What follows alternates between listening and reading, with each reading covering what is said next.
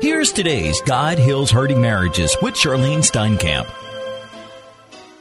Do you need to touch the Lord for a miracle? I'm Charlene Steinkamp from God Heals Hurting Marriages.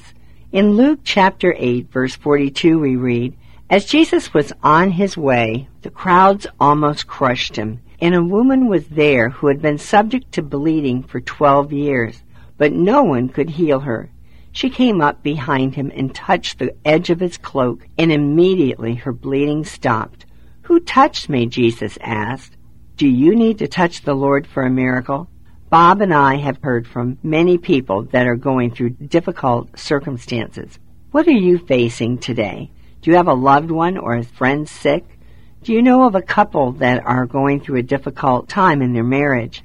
They need to touch their Lord for Him to become their counselor, showing them how to solve each one of their problems. They may have been married for only a few years. Possibly they have a new baby, which changes your life and your marriage completely. You may have financial problems, or your spouse may not know the Lord Jesus Christ. Your teenager may have made some bad choices, and they are rebelling against you and all authority. Your problems may be complex, and the only answer is going to be seeking and touching your Lord, asking Him to give you wisdom, knowledge, and understanding regarding your problems. You and I must walk in faith and with boldness that our Lord Jesus Christ can turn all circumstances around to good. Now let's go back to our story in Luke chapter 8, where Jesus said, "Who touched me?" And when they all denied it, Peter said, "Master, the people are crowding and pressing around you."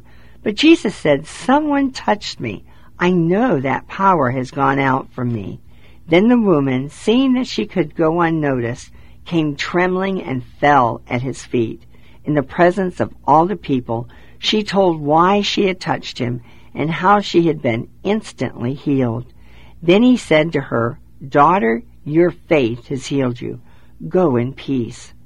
This woman, who had been sick for so many years, had been going to doctors and taking so much medicine, but when she heard that Jesus was coming to her town, she had made up her mind to go and see him. But there was such a huge crowd. Can you just see her now? Ever so gently, she kept pushing her way through the crowd so that she could just touch the hem of his garment. She was not going to bother him, explaining her problem. She had such faith that he was the answer for her problem. May you believe and have that type of faith today for you and your loved one's problems. Jesus is the answer, and each of us must go and touch him, spending time and listening to his directions and his answers for our life. The Lord told the woman that her faith had healed her. May you apply this principle and ask the Lord to increase your faith so your marriage and loved ones can receive a special touch from the Lord, releasing his power that can heal your marriage, your body, soul, and spirit. He can heal your heart, your pain, your wounds, and make you whole. Today, surrender your life and all your problems to him. Allow him to calm your fears and worries. Trust him completely. Take the first step of faith and reach out, wanting him and desiring to follow him. Believe in his mighty power. He can heal your hurts, your broken, wounded heart, your depression, your sick body, or your broken marriage.